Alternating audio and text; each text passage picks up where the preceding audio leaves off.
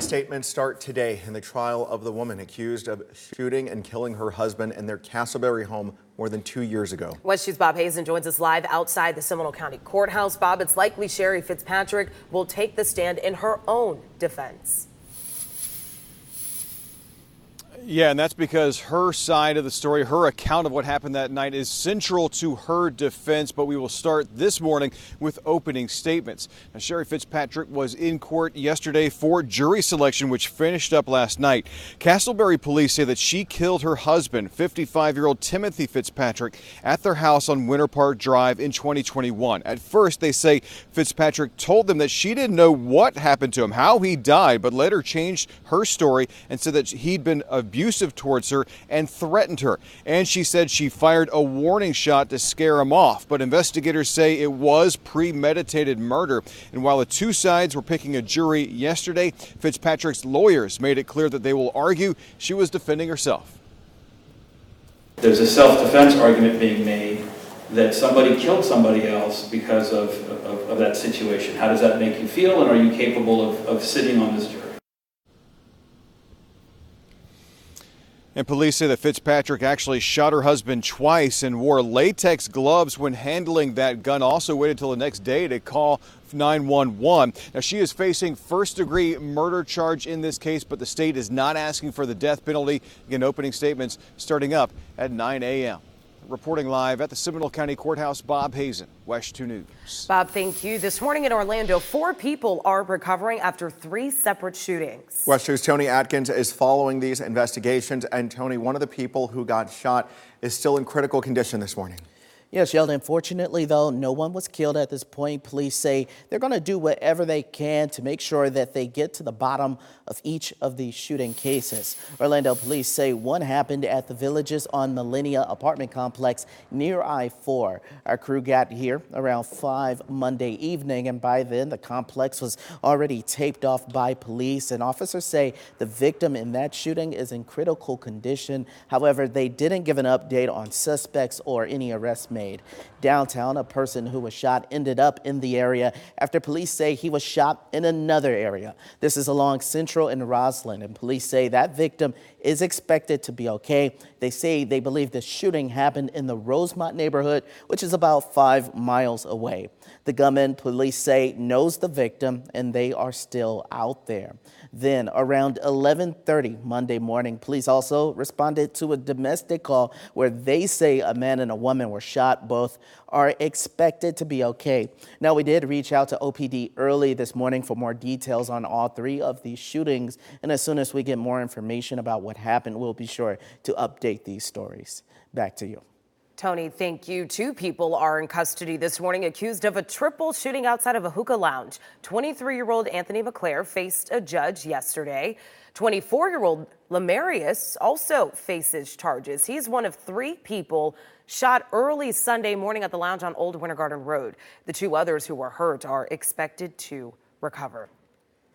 Over to Tampa this morning, where the man accused of killing 2 people and hurting 16 others in a shooting is behind bars this morning on no bond. 22-year-old Terrell Phillips faced a judge yesterday, and police say Phillips started shooting during a fight between 2 groups early on Sunday morning during Halloween celebrations in Ybor City. 2 people died in that shooting. 15 others got shot, and one of those people has serious injuries that they're recovering from this morning.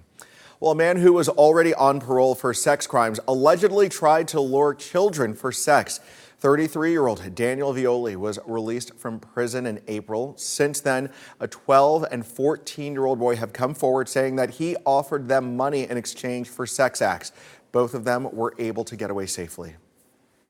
I want to thank our victims in these cases. It is because of you and your bravery this monster is now behind bars where he belongs. You are the true heroes here. Well, Palm Bay officers say that they'll continue to monitor the community today to keep neighborhoods safe for trick-or-treaters. The Brevard County homeowner who built a man cave out of shipping containers in his backyard will have to pay up if he wants to keep them. We first told you about this a few weeks ago. Neighbors in this Indialantic community complained and wanted county leaders to step in. They say he has to get rid of the shipping containers or pay $1,000 a day. The man said he turned in paperwork and got a permit for it, but county leaders said that was an accident. So now neighbors want it gone immediately. Containers, they've got to be unstacked and got out of there. In a statement, county leaders say the homeowner has 10 days to come into compliance with their code. The homeowner said he's confused as to why he's responsible for the county making a mistake and approving his permit. All right, 7:08 this morning, a new ice cream shop is opening at this historic location right here in Orlando. The beloved Goff's Drive-In closed last year after police say someone intentionally set it on fire. But now that beloved ice cream shop has a new name and new owners. Yeah, West 2's Marley Martinez spoke with those owners about their hopes to keep the old legacy alive. After 3 months of hard work, Eric McIntosh and Jelani Gray plan to open their new ice cream shop called Sweeties. We hope that that can attract everyone who's riding by, who's passing by. Sweetie is Jelani's nickname, and their shop sits near the intersection of Orange Blossom Trail and Church Street, where the beloved Goff's Drive-In ice cream used to be. I went to Goff's as a kid. I grew up coming to get their cookies and cream milkshake. That was my favorite. Goff's had been here since 1948, but it closed last year after a fire. Orlando police arrested Alfred Kirkland, and he was charged with arson. He pleaded not guilty, and his trial is next month. The building has been shuttered since then, and for Eric, who grew up around the corner in Paramore, he says it's left a hole. It was something missing in the community, so I thought bringing back the ice cream shop would be a plus for the people around here. So now Eric and Jelani hope to make their own mark. So this is the waffle cone machine. We can't wait for that smell to come through. By building off of an old one that Goff started. When there was segregation going on, Goff's was one of the only places that would serve both black and brown people. We didn't have to go to a separate window or anything like that. So that's near and dear to both of our hearts. You know, we're both African Americans. We're growing up in this community. So we definitely want to continue the legacy that Goff established in the community. Jelani and Eric say they want to pay it forward by bringing jobs and a piece of their community back. The soft opening for Sweeties is this Saturday at 2 in the afternoon. In Orlando, Marley Martinez, West 2 News. All right, everybody looks so friendly. They're ready to greet you. Sweeties will also hand out candy to trick-or-treaters tonight, getting into the spirit as well.